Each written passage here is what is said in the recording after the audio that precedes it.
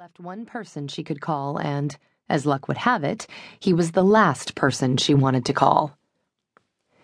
If I call Nolan, he's going to get all hopeful, and I can't do that to him, she said, reasoning with herself and the cold air. It had been enough that recently she'd danced with him at the Grange and then let him drive her home. That was more than she'd done with any man in all the years since Caleb died. But Nolan wasn't just any man. He'd been less than circumspect about his feelings for her, never missing a chance to inquire about her to one of her family members, all of whom loved relaying Nolan's thoughtful sentiments to her at every possible opportunity. "You're being foolish. You can either call Nolan and continue with your plans or miss the day with the girls. Those are your choices." The one thing she didn't feel foolish about, after living alone for close to 7 years, was talking to herself. If anyone knew how often she had full conversations with herself, they'd probably have her committed. She reached for the cell phone she kept in the car for emergencies and made the call, holding her breath while she waited for him to answer the phone at the station he ran in town. "Nolan's." At the sound of his deep voice, a flutter of nerves filled her belly. "Hello?" "Oh, sorry.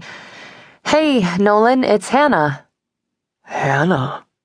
With the single word came hope, surprise, and hesitation. That he managed to convey so much by only saying her name was one of the many reasons she'd kept her distance from him. His feelings for her were a badly kept secret, and being around him made her nervous. She'd known him all her life, so the nerves were stupid, really, but she had them every time she laid eyes on the man. "What's going on?"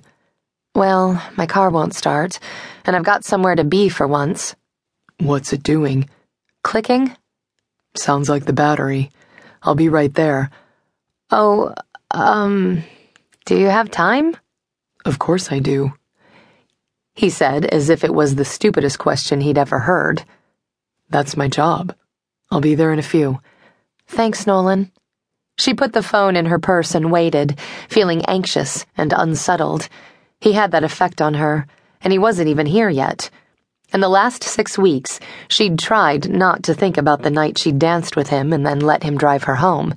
She tried not to think about how she'd let him kiss her goodnight, or how much she'd really, really liked kissing him.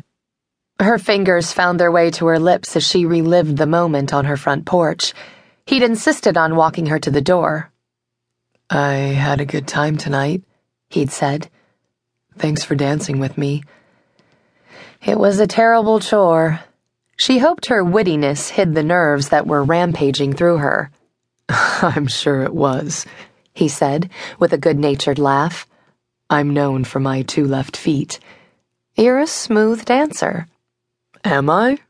he asked, sounding surprised. "Very." "Huh. I always thought I kinda sucked at it." "You don't."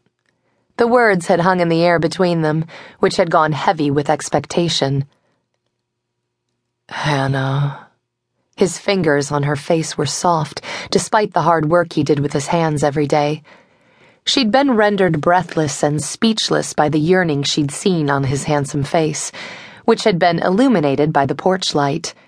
And then his lips were on hers, gentle and undemanding, but no less earth-shattering than a much more passionate kiss would have been. Hannah had ruined it by pulling back from him when she didn't even want to. Why she'd done that was a question she still couldn't answer 6 weeks later. He'd called her the next day, but coward that she was, she'd let the call go to voicemail and hadn't seen or spoken to him again, until today. Although she'd listened to his sweet message over and over again until she knew the words by heart.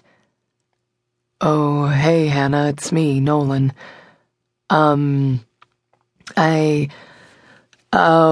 wanted to say I had a nice time last night. There's a new Mexican place in Stowe that I've been wanting to check out. I remember you love Mexican food, so if you'd like to go sometime, you have my number. Call me, okay?" She hadn't returned the call or told anyone about the kiss, not her mother, her sisters, or especially her nosy brothers and father, who would have made way too much out of what had been a rather simple kiss. Except it hadn't.